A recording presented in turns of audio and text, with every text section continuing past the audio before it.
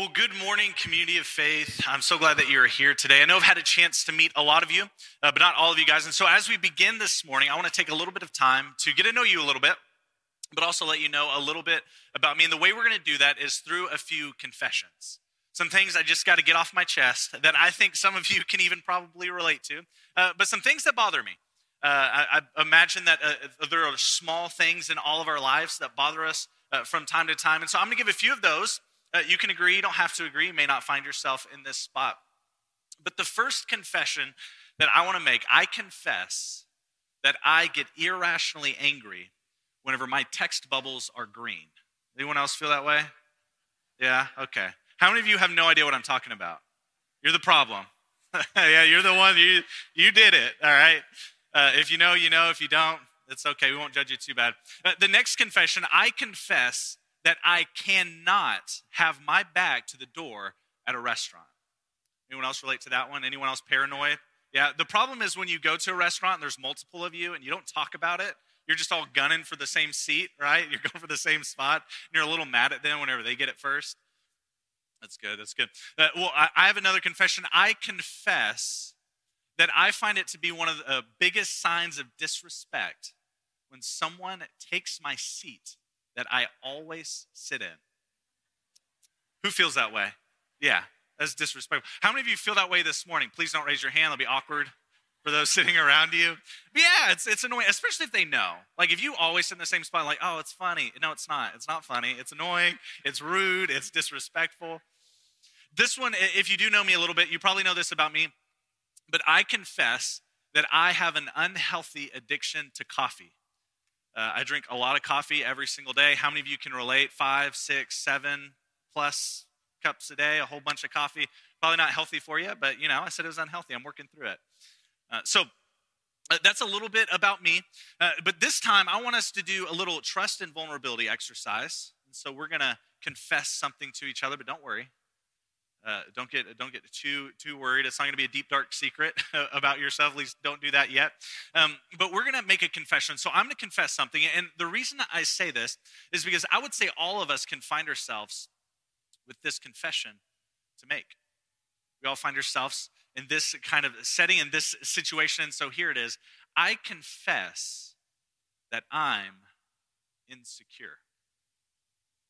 Now we're going to confess to each other. I want you to turn to your neighbor real quick, and I want you to repeat after me. Turn to your neighbor and say, I confess that I'm insecure. Good. All right, now turn to your neighbor that you clearly don't like as much because they're your second option. Turn to your other neighbor and say, I confess that I'm insecure. Now, there might be some of you in the room, I know, because I'm one of you, that's like, not me. I'm not insecure at all. I'm bothered that you would even mention such a thing. Well, I want you to know that you're probably more insecure than everyone else in the room. I can relate. So we're going to unpack that a little bit. But for myself, I recently found myself in this setting, this situation where I felt incredibly insecure. In fact, just a few months ago, my wife and I, we went to a wedding. And the only real connection we had to the couple was that we were good friends with the parents of the groom. So obviously they're going to be pretty busy. And so we were going to go to this wedding. We knew the couple a little bit, really just the groom a little bit. But again, our only connection was with the parents of the groom. And so we go up to this wedding, of course, drive out into the middle of nowhere where every wedding venue is. And as we get to our parking spot, I immediately start feeling incredibly anxious. My heart's pounding. We get out of the car. I see all of these people around me. I know none of them. We start walking toward the venue, into the room. And we see that the wedding venue, that was once the ceremony was going to be outside, because of rain, it was now inside. And so instead of going outside to sit in rows where you don't have to interact with anyone, it was going to be in the place with the reception around these round tables. And in that moment, my heart is throbbing as we're walking into this venue. My wife and I were both very introverted, and so this is an incredibly uncomfortable situation. And if you've been to a wedding where you didn't know a lot of people, you know that you're going to inevitably sit at a table with everyone that knows each other, except for you. You're going to be the odd one out every time. I don't know how it works. And so as we're walking into this venue, we're desperately looking around to find someone, anyone that we know.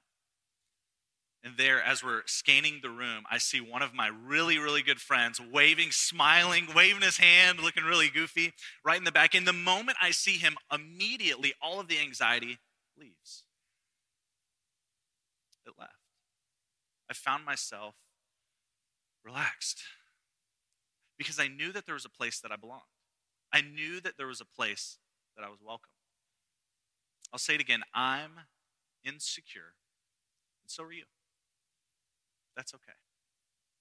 We're going to unpack that a little bit. Maybe for you, it's not the anxiety of finding yourself in a situation at a wedding where you're going to be in this social setting. But whenever I think about those situations, I sometimes wonder to myself, why?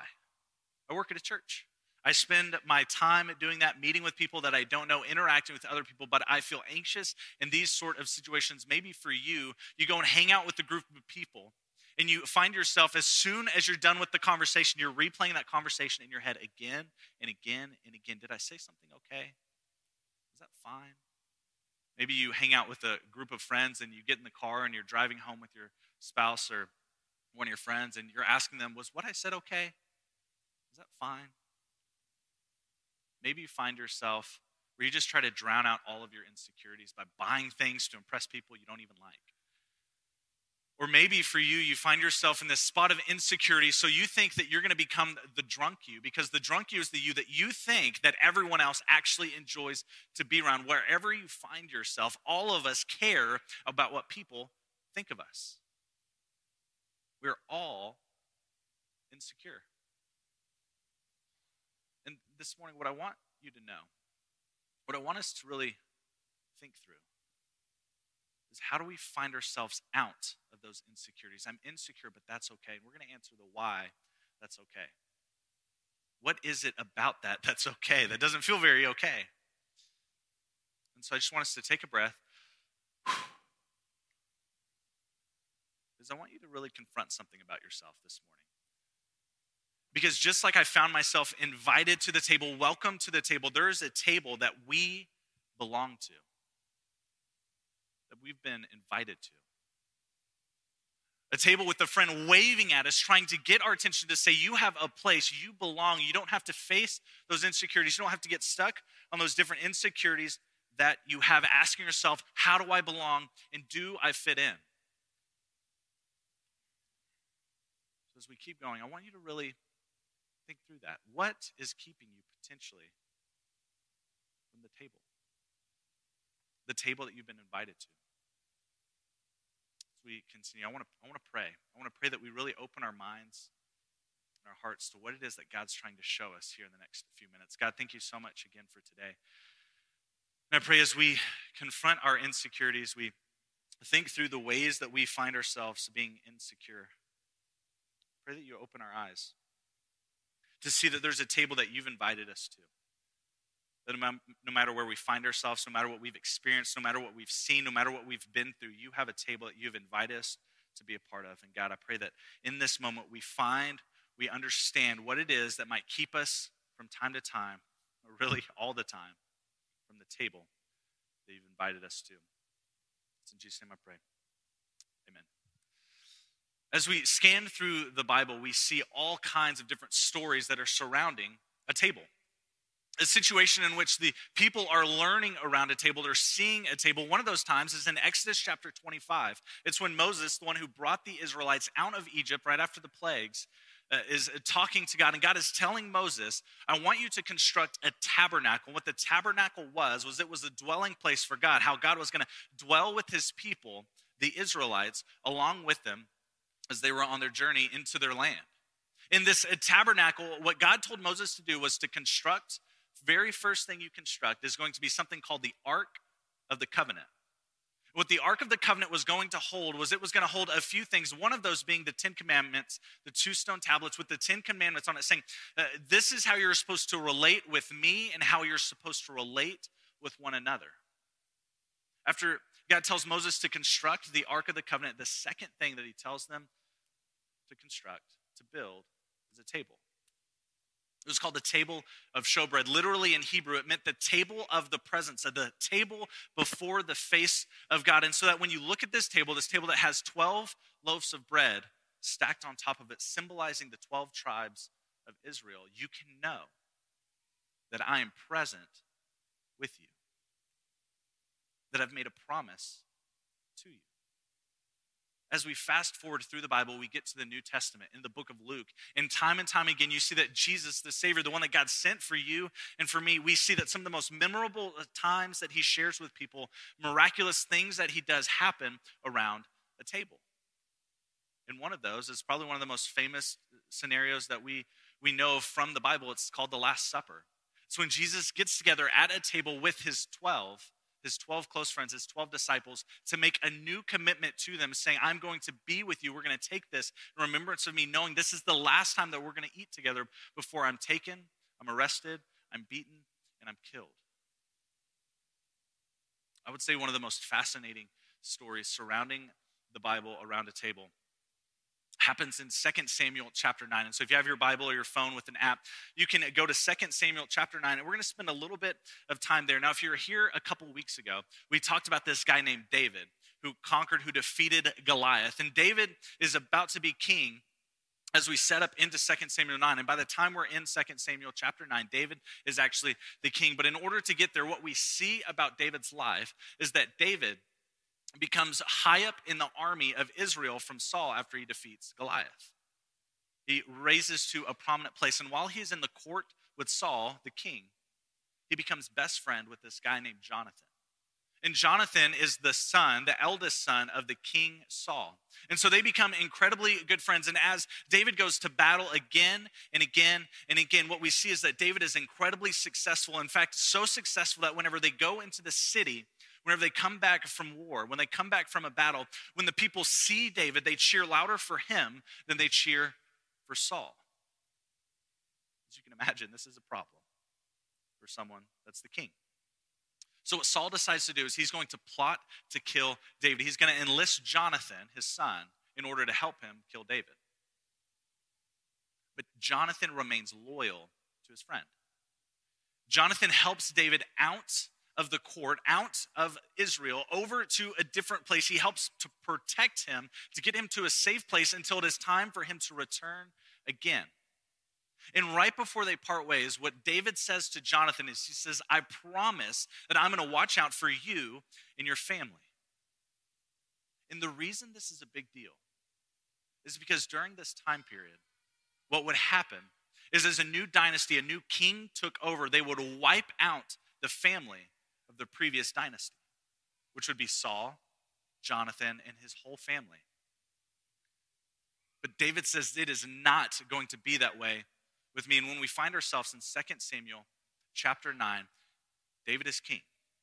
Unfortunately, though, Jonathan and his brothers and his dad, Saul, have died in battle. But David is still looking to keep his commitment, keep his promise to Jonathan. We take a look, starting in verse 1, it says, Then David said, Is there yet anyone left in the house of Saul, that I may show him kindness for Jonathan's sake? Now there was a servant in the house of Saul whose name was Ziba. And they called him to David, and the king said to him, Are you Ziba? And he said, I am your servant. The king said, Is there not yet anyone in the house of Saul of whom I may show the kindness of God? And Ziba said to the king, There is still a son of Jonathan who is crippled in both feet. And the king said to him, Where is he? And Ziba said to the king, Behold, he is in the house of Machir, the son of Amiel, in Lo Devar. Then King David sent and brought him from the house of Machir, the son of Amiel, from Lo Devar, Mephibosheth, the son of Jonathan, the son of Saul, came to David and fell on his face and prostrated himself. And David said, Mephibosheth, and he said, Here is your servant. Why does Mephibosheth act this way? Well, as you can imagine, whenever he's being summoned by the king, this kindness that's going to be showed to him, he probably doesn't feel like it's going to be kindness. We know that Mephibosheth was only 5 years old whenever his father died. And so he probably didn't know the relationship that Jonathan had with David. He may have heard about it, but he didn't know how true it might have been. And so he finds himself being summoned by the king, thinking he's probably going to die. And in his insecurity, in his fear, he falls on his face, pleading for his life. But what David does is he shows him kindness. An incredible kindness as the story continues in verse 7. we see that it says, David said to him, "Do not fear, for I will surely show kindness to you for the sake of your father Jonathan, and will restore to you all the land of your grandfather Saul. You shall eat at my table regularly." Again, he prostrated himself. He said, "What is your servant that you should regard a dead dog like me?" So not only does David decide not to kill Mephibosheth, but he's going to restore his land and invite him to dine at the table, at the king's table, regularly. But what we see about Mephibosheth is he's still fearful. He considers himself a dead dog. We see in this story that this man who used to be a part of the royal family, he was as high up as you could go, being the highest family, the grandson of the king. He finds himself in this situation where he's poor, he has nothing, he's crippled in both feet. But he's being summoned by the king out of kindness. And this word kindness, it's a little bit more than that. It's this word called chesed. And what it means is it's this loyal love, this loving kindness, the kind of love, the kind of kindness that God showed to the Israelites as he was there with him. And what David shows Mephibosheth is this kind of kindness, saying, "I have invited you to the table to eat with me." We see that David meets Mephibosheth right where he is. He comforts him by inviting him to the table. And as the story continues, it says in verse 11, "So Mephibosheth ate at David's table as one of the king's sons. Mephibosheth had a young son whose name was Micah. And all who lived in the house of Ziba were servants to Mephibosheth. So Mephibosheth lived in Jerusalem, for he ate at the king's table regularly. Now he was lame in both feet." We see that for Mephibosheth, all had been lost. And I think all of us can relate to Mephibosheth in one way or another. At some point in time, things were going well. But he found him where the odds were stacked against him, where there was no way that he could succeed. Have you found yourself there before? Maybe for you, your father walked out of your life early on. And so as time has gone on, you have searched for a father figure, those that have not led up to and held at their end of the bargain, those that have abused their position, abused their power. Maybe for you, it might have been your mom struggled with an addiction that consumed her. Maybe you felt like you and your family just had to scrape by. Or maybe you found yourself in a situation where your family had everything. Everything you could ever want, everything you could ever need, except for one thing, that loving kindness, that loyal love, that love shown to you. We all find ourselves in this situation just like Mephibosheth. But what is so incredible is that at the very end of 2 Samuel chapter 9, the last words it says, "And so he was lame in both feet." Like we, or he, had forgotten that. And what's so incredible about this is that Mephibosheth didn't have to fix himself before he was invited to dine at the king's table. In fact, he came just as he was. And what David said is, "I don't care what you've seen. I don't care what you have experienced. I'm inviting you to the table, to my table, to dine with me just as you are."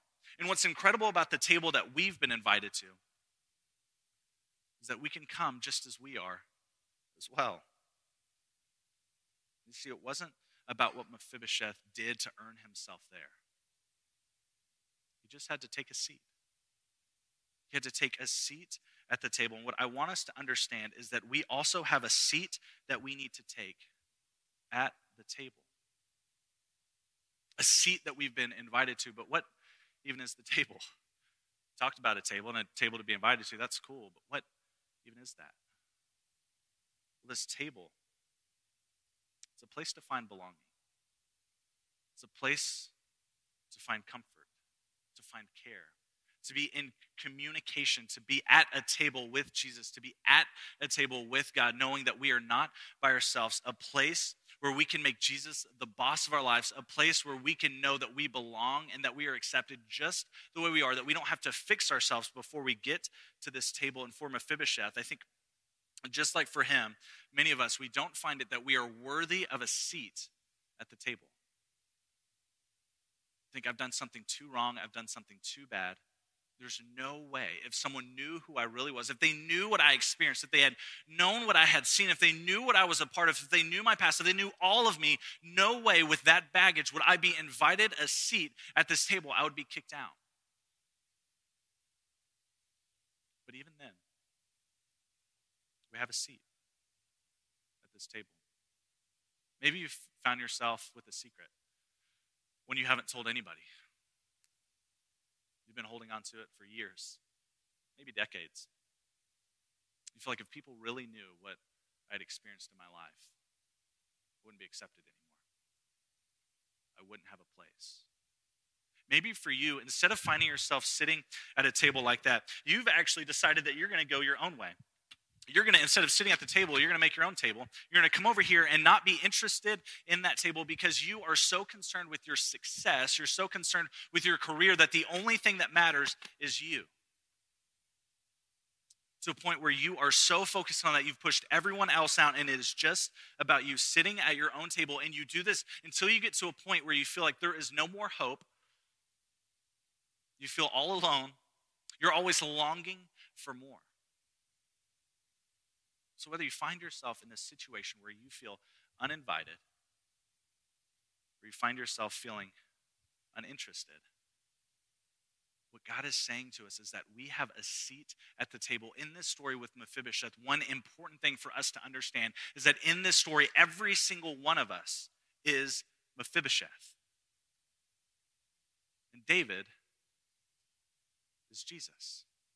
That we've been invited to a table just how we are. In fact, we see in Revelation chapter 3, verse 20, it says, "Behold, I stand at the door and I knock. If anyone hears my voice and opens the door, I will come into him and will dine with him and he with me." Are you going to answer the door? Are you going to take that seat that has been waiting on you? Whenever I think back to that day, whenever I was at that wedding, whenever I was anxious, whenever I was worried about what was going to happen to me, was I going to have a place where I was welcome, where I belonged? If I were honest with myself, the reason this insecurity creeps into my life is because my entire childhood, I was made fun of. Because I had a stutter. I couldn't speak well. I would freeze. I'd get nervous. Couldn't say my R's. I had to go to speech therapy all through childhood. And so whenever I find myself in this situation where I'm going to be surrounded by people I don't know, that anxiety, that insecurity creeps up into my life and I freeze. What I want you to know is that I am insecure, but that's okay. And the reason it's okay, the why, is because in Jesus I find my security. But it's not about earning your place at the table. We all find ourselves with different feelings, different experiences around the table. But I want you to know that you have a seat, one that belongs just to you, one that has your name on it. Maybe for you, you are struggling right now, in this moment, some medical test. You're waiting to hear back. The test of a loved one. Maybe you have one that you care for in the hospital right now. You don't know what to do. You find yourself anxious and fearful. But even in that situation, even when we find ourselves, what God says, he says, "I see you in your seat." It's still here. Maybe you find yourself holding on to that secret. You feel like you're not worthy, that you're uninvited, that if someone knew who you really were, knew what you had experienced, knew what you had seen, knew what you had been through, there is no way that you would have a seat at the table. What God said is "I see you, and your seat is still here." We find ourselves feeling like there's no hope in our marriage, in our relationship with our child. We feel hopeless. We feel unsure of what is going to happen. God says, "I see you in your hopelessness, and your seat is still here." Or you find yourself not even at the table, sitting over here all by yourself, focused on your success, focused on your career, never being satisfied with where you are, where you found yourself, the things you've experienced, always longing for more. There's a God that says, even though you are never satisfied, even though you are alone, your seat is still here, that I've reserved a seat for you. And I don't care where you've been. I don't care what you've seen. I don't care what your experiences are, no matter what you've been through, what you've seen, your failures, your addictions, your shortcomings, the places you've found yourselves, I don't care what that is. I see what you have done. I see what you are doing, and I see what you're going to do. But even in light of that, there's a seat with your name on it, and I've invited you to that table to dine with me. He says, I see you. Your seat is still here, no matter where you found yourself. And so whenever I find myself in those situations at that wedding, instead of being so worried, whenever I find my security in Jesus, I can start thinking, what can I do to impact the lives of these strangers, these people that I don't know, instead of so focused on what's going to happen to me? Instead of whenever we know that we aren't defined by our insecurity, when we find ourselves anxious and fearful, instead of being so worried about that test result, we can know that we can have the confidence living today, knowing that God gave us this day to live. And so the anxiety and the fear, it doesn't have to consume us. We find ourselves with that secret thinking there's no way that anyone would accept me. We can have confidence knowing that, again, our seat is still here because in Jesus we find our security. Now, I mentioned the table of showbread. At the table of showbread, it was a promise that God was going to be with his people. Saying, I know you're going to be insecure. I know you're going to find yourself at a loss, but that's okay because I will give you security. And when Jesus brings his disciples together, that Last Supper, he invites them. He invites them to dine with him, to say, I see who you are. I see right where you are. Come and dine with me. And here in a moment, we're going to take communion together. But before you do, I want you to ask yourself, what is keeping you from this table? The table that you've been invited to. Is it something from your past? Is it something you're so focused in on?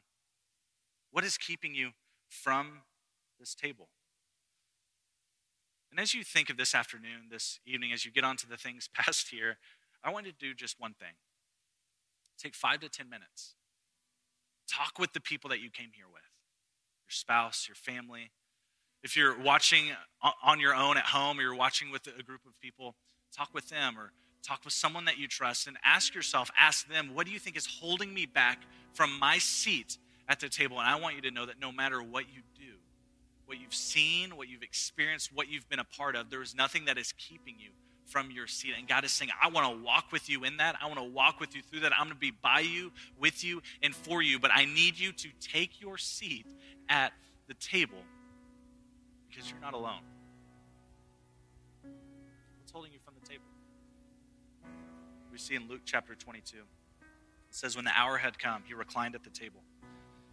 And the apostles with him. He said to them, I have earnestly desired to eat this Passover with you before I suffer.